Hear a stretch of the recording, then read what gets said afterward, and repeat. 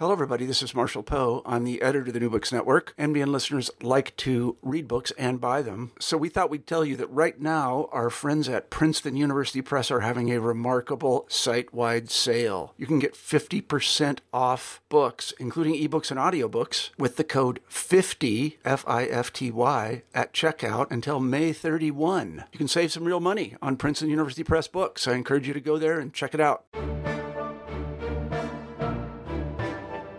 Good afternoon, everyone. I'm Daniel Peris, host of the New Books Network. I'm delighted to have as my guest today Catherine Belton.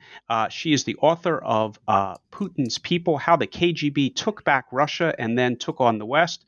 Catherine is the former Financial Times correspondent in Moscow and is currently an investigative reporter for Reuters. Catherine, thank you so much for being on the show. Thanks so much for having me. It's really good to be on. So this is really quite a major book that is getting a tremendous amount of press in the UK. No doubt some internal press in Moscow, but a lot of press in the West, and is now being issued as we speak in the United States. It is, I think, without overstatement, going to be considered one of the kind of bookshelf books that people will be reading for decades about a critical point in Russia's history. However, you've really done what, for me, even I'm a reasonably close Russia watcher, and I'm not surprised at the return of the Russian state. But I think the two big themes that I hope you can elaborate on that you do in such great detail in the book is it's not really so much the return of the Russian state as the return of the KGB state. And we all know Putin's former KGB agent, and that there is no such thing as a former KGB agent. They're always working, as it were. But that the extent to which the state is now a KGB organization, even more so than under the Soviet Union, is quite striking. Can you kind of track how that emerged and how you worked that out?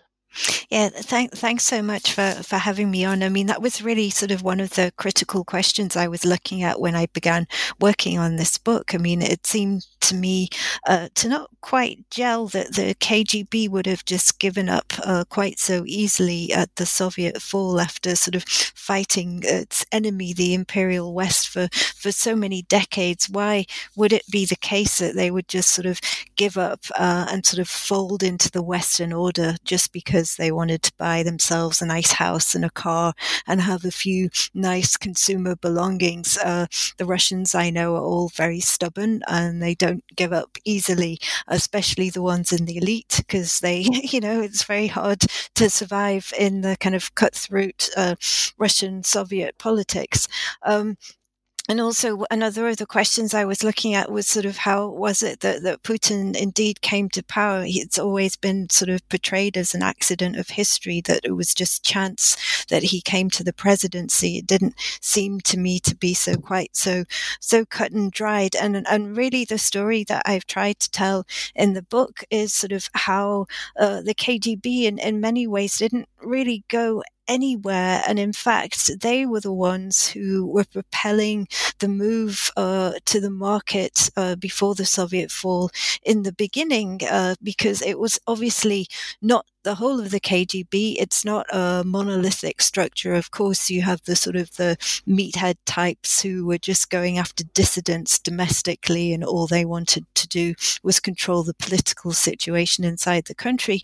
But there was another kind of far more nimble and progressive section of the KGB within the foreign intelligence arm, who traveled widely and could see that the Soviet planned economy was never going to be able to compete with the West. And it was really in institutions that this faction sort of helped set up in the early 80s that the first young reformers were educated, these reformers who began to sort of work on reforms that would crack open competition within the Soviet economy, that would allow sort of foreign capital into the country. And they were the ones who... This is worth stopping and highlighting that it really worth highlighting that the KGB. I wouldn't have expected this, but it's fascinating in the book that the KGB is at the forefront of liberalizing the Russian economy.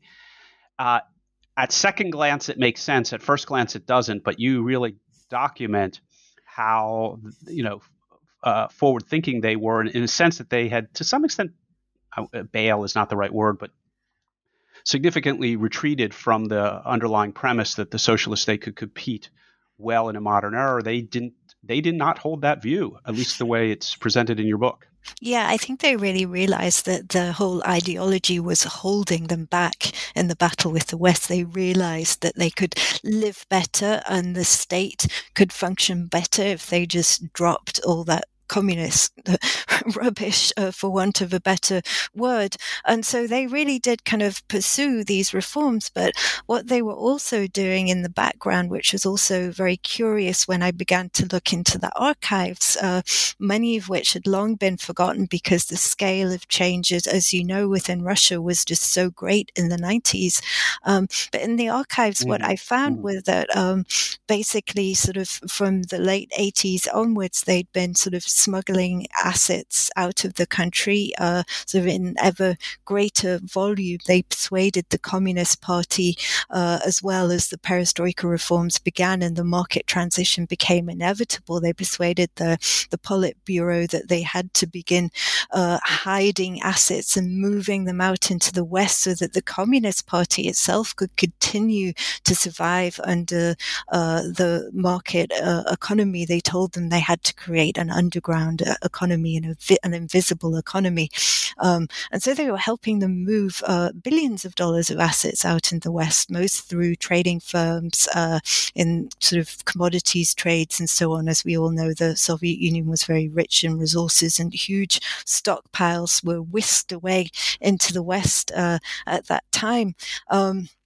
And what I found that, well, obviously a lot of it was stolen, but part of it wasn't. And when the Communist Party was banned after the failed hardline coup, it was these foreign intelligence operatives who knew where a lot of the assets were buried. And it was the foreign intelligence arm of the KGB who blocked essentially any real investigation of where all the cash had gone. So rather than sort of this being pure kind of kleptocracy, the KGB arm were acting to sort of try and preserve networks to kind of very strategic. Yes. Yeah, they were acting to try and preserve their intelligence networks even after the Soviet fall, because they'd affected the transition to the market economy. Some of them had moved to actually support Boris Yeltsin over Gorbachev because they thought Mikhail Gorbachev's attempts at reforms to keep sort of essentially socialist control, even though there was a gradual move to the market, they saw that was just not going to work. One of them said his reform effort looked about as effective as fried snowballs. So they began sort of one by one moving to Yeltsin. And indeed, that was, one of the reasons why the whole hardline coup against him failed, because the KGB were never really on board against a coup against the democratic leader, who they had increasingly, not for democratic reasons, but just for strategic reasons, felt offered a marginally better outcome than what the communists or the coup leaders might have offered. Yes. Again, sort of like the coup, the Russian Revolution in 91 sort of happened bloodlessly because this sort of large contingent in the security services again realized they could live better and perhaps eventually be able to compete better against the West under a different type of regime in which there was a market economy, in which there was a capitalist economy where they could eventually compete and kind of infiltrate the West to a much greater degree. And so even though the West was very used to seeing the Yeltsin government as a kind of a Western liberal leaning sort of reformist government, the reformers that he put in power were always in a minority. Always these sort of same kind of elements of the KGB stayed in the background, shadowing the new democratic leaders. And even in this sort of great figurehead of the Western kind kind of liberal ideals of Yeltsin's new government. The new prime minister was this guy called Yegor Gaidar, and he really was an emblem of Russia's new democracy and market economy. And so, but all the while he was making these great sweeping moves to bring the market to Russia, no matter what the cost to the population was. Even in the background, when hyperinflation was wiping out the population's savings because they'd freed prices which had previously been controlled by the communist government overnight. In the background, sort of the Russian budget had been wiped out. In 92, it was only $165 million. But in the background, Gaidar is still doing these sort of wonky funding deals, which were typical KGB operations. They were barter trades. They were smuggling deals. He did a $200 million deal to swap oil products for sugar with Cuba, essentially just to keep the Russian government's Lord's listening station operational on Cuba. It was their main outlet then for listening in on the US, and they wanted to keep it going no matter what, even if the value of this deal was actually even bigger than the Russian budget at that time. So it just shows just how much kind of emphasis was placed on keeping things operational then. Now, in the background, you mentioned, and these, up front are some Western-looking characters, but in the background, the KGB, that almost perfectly describes the Sobchak-Putin relationship as it emerges in St. Petersburg, Leningrad, then St. Petersburg.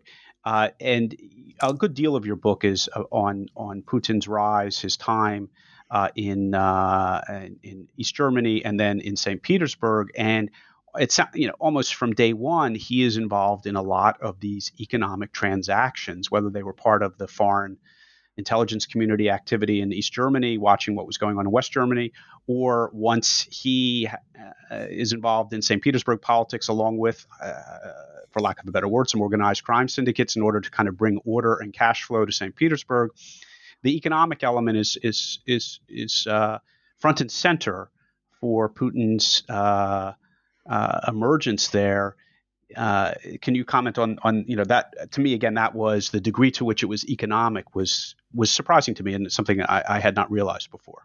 Yeah, that was one of the kind of the eye-opening moments, really, when I began looking more closely at sort of one of these sort of crucial deals that Putin's has become very well known for in St. Petersburg. There was a huge scandal over a barter deal that he oversaw as deputy mayor. He was there in the shadows as the KGB picked sort of right-hand man to the great liberal leader of St. Petersburg, Anatoly Sobchak. But in the background, St. Petersburg, one, had no food, and two, it seemed that he also wanted to keep their intelligence networks running.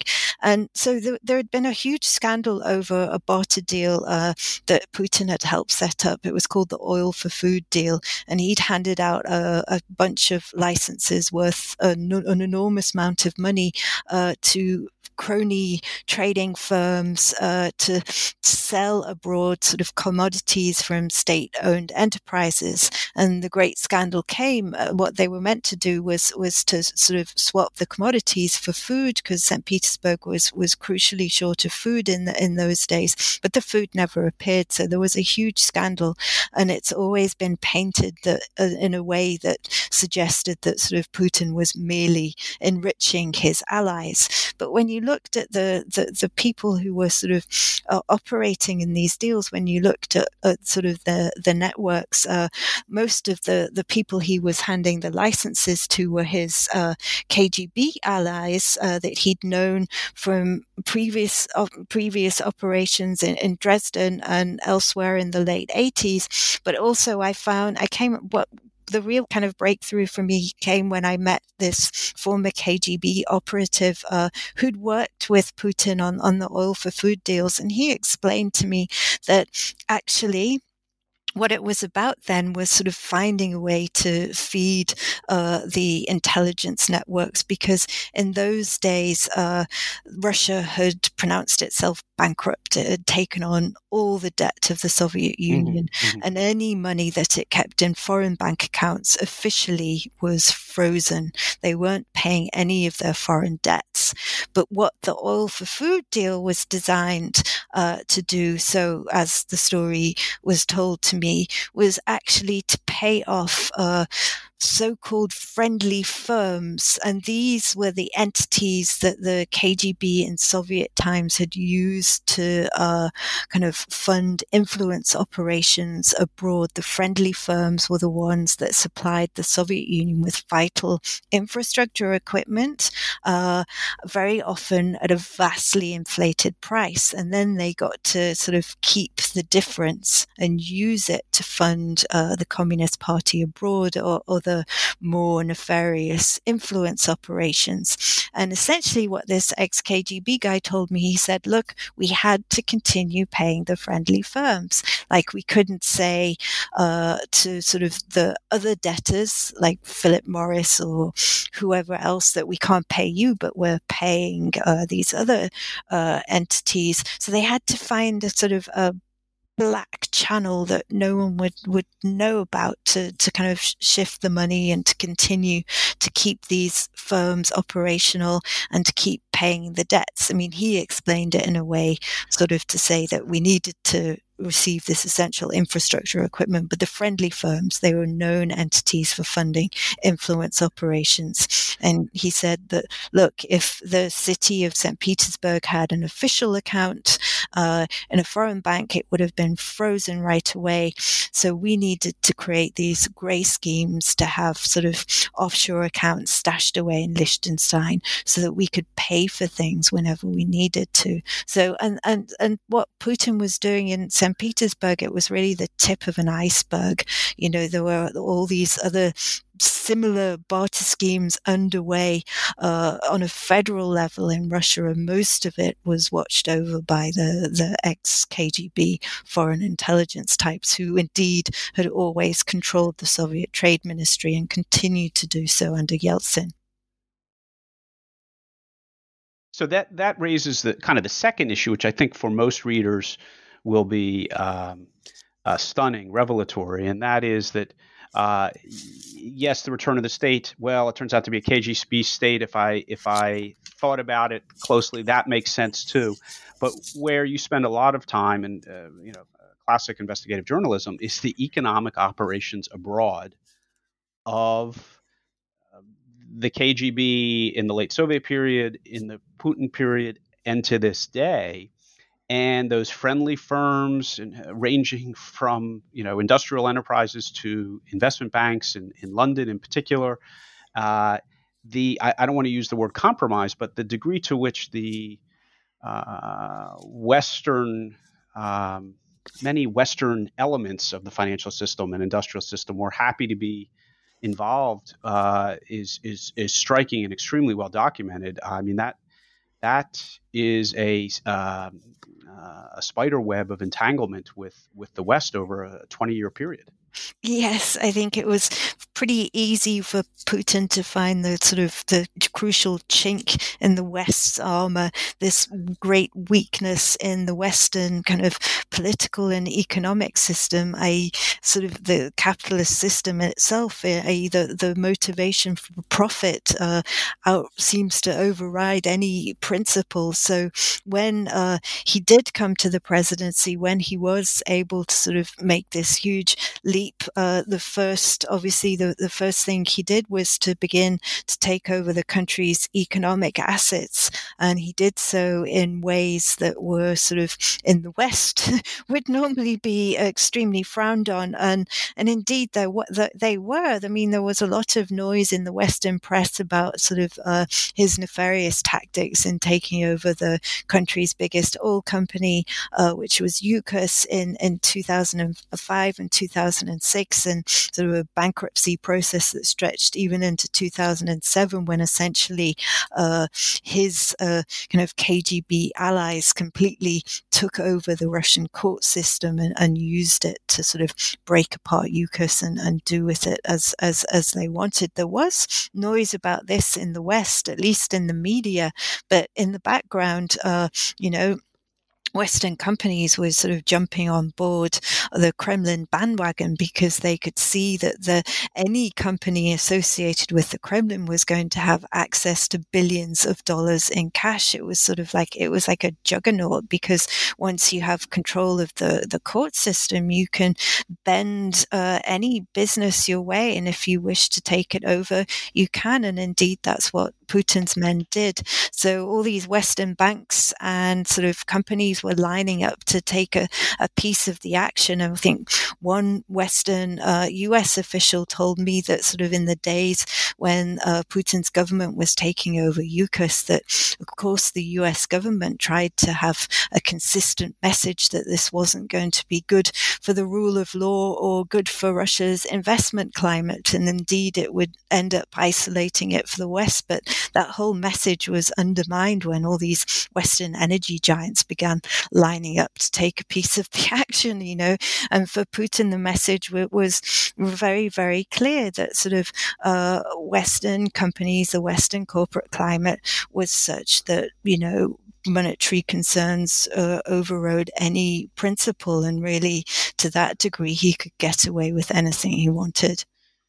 And so it might be unfair. You just declined to use the term kleptocracy, and maybe it is too strong a term. But if anything, the Western business people with perhaps less perspective were very, very involved, shall we say?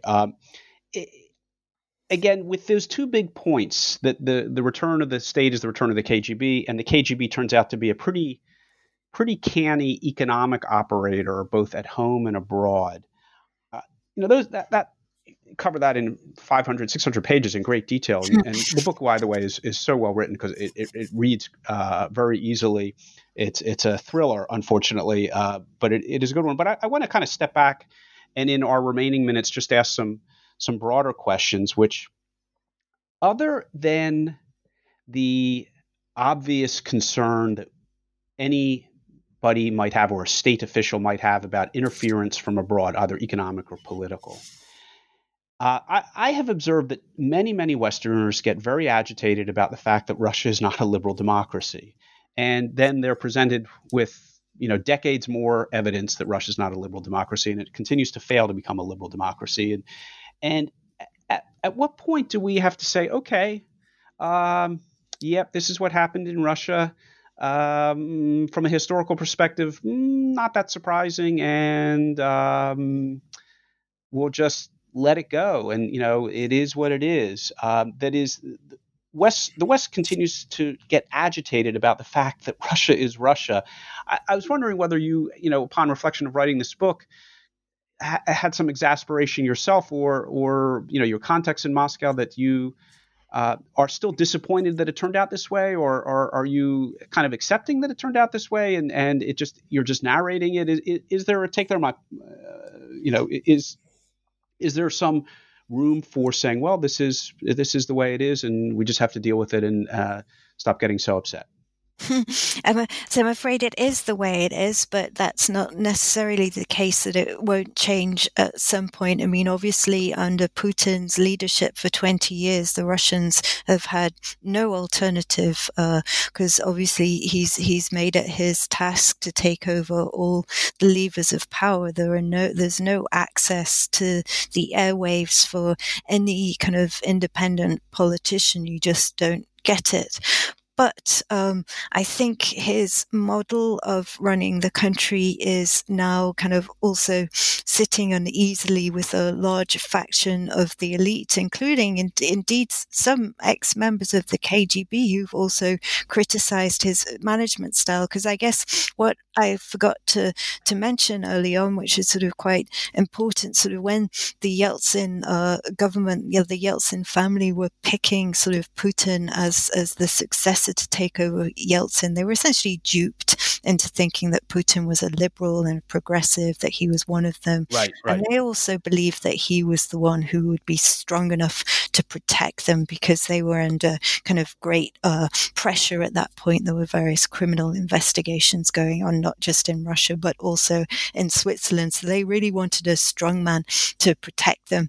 But it just so happened that in doing so, they picked the KGB clan from St. Petersburg that was most ruthless, that would really kind of stop at nothing to hold on to power, when there were perhaps sort of, even if it was inevitable that the KGB was going to come to power, there were other clans in Moscow that were a bit more sophisticated, that were perhaps sort of, not quite so desperate to hold on to power and project power no matter what. And I think sort of Putin's background in St. Petersburg is very telling, because they were always sort of on the fringes. It kind of makes you kind of push and sort of have a slight inferiority complex compared to the smoother comrades in Moscow. So they were always tougher. They were always more ruthless. And I think, that's what you see in the way his regime is run. There's no room for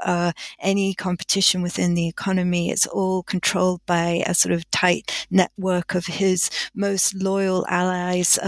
Sort of investment is really drying up because other businessmen sort of fear that it could be taken away from them at any time. Other sort of Moscow oligarchs who were once powerful under Yeltsin have acknowledged that they have to do the bidding of the Kremlin.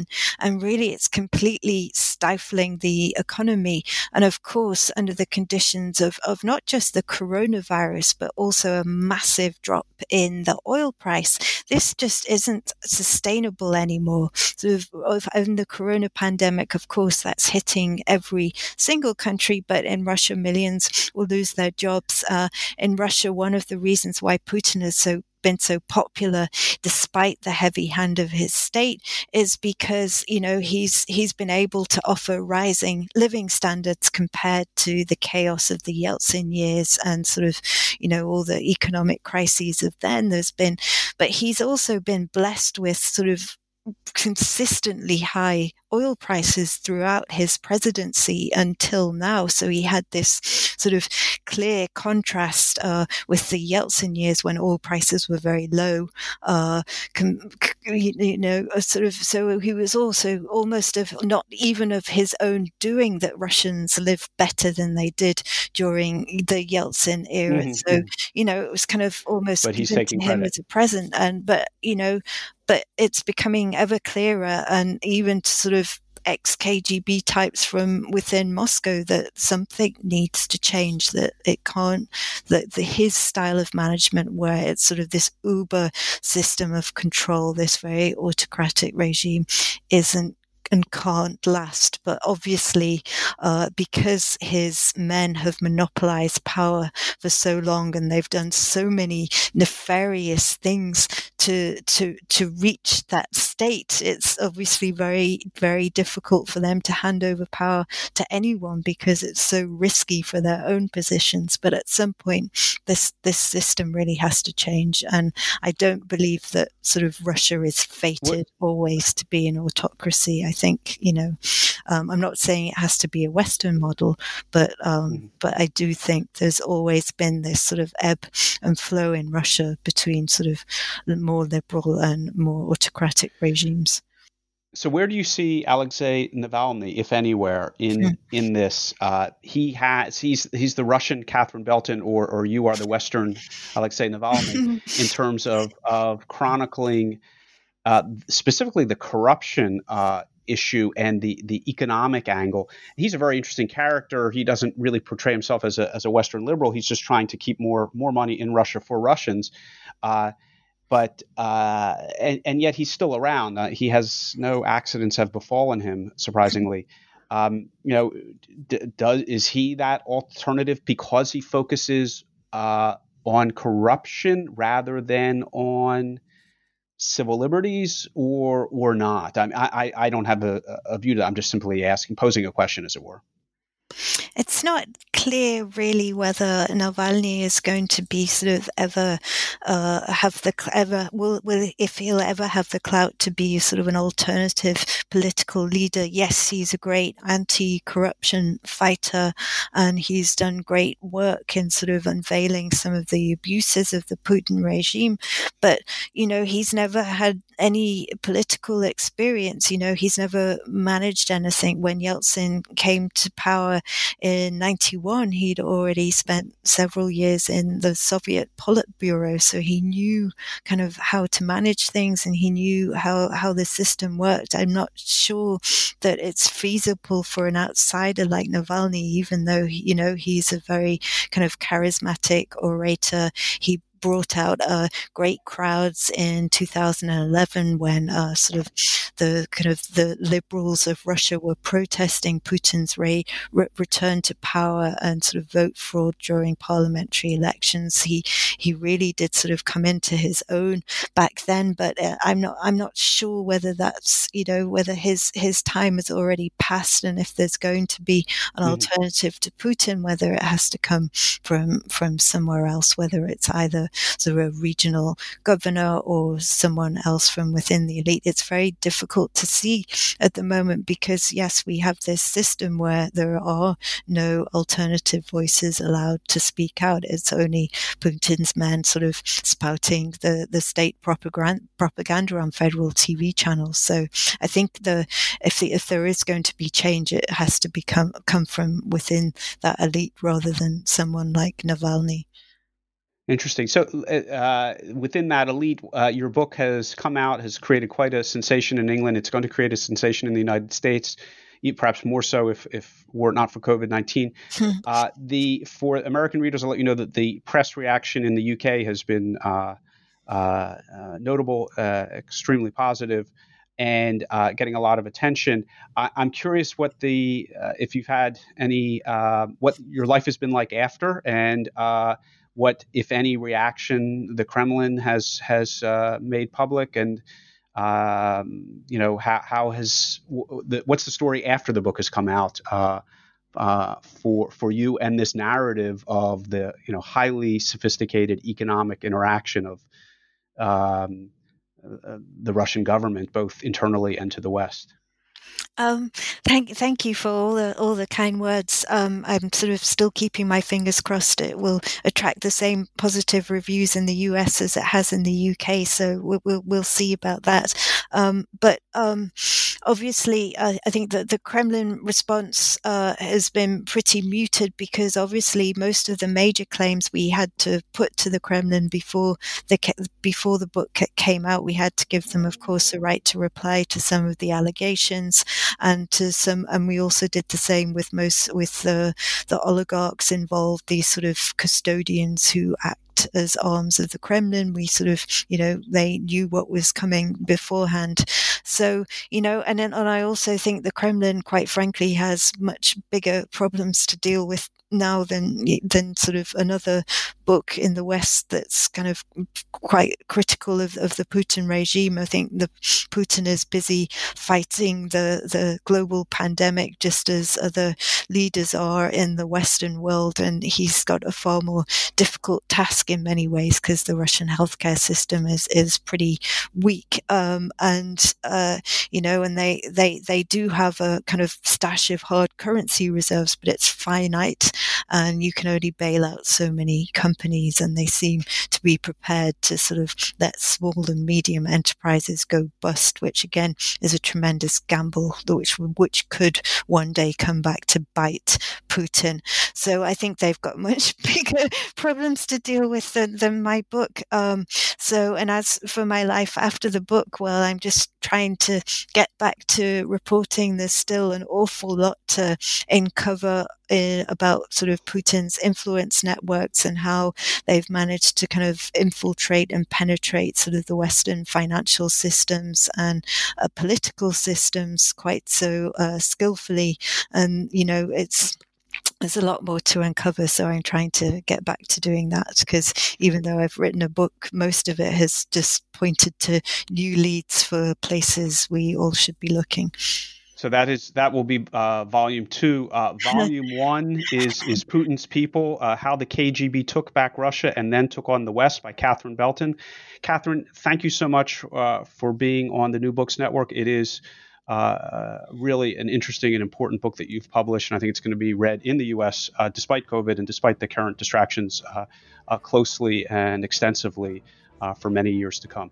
Thank you again for being on the show. Thank you. Thanks. It was really great talking to you. Thank you. Thanks for the great questions.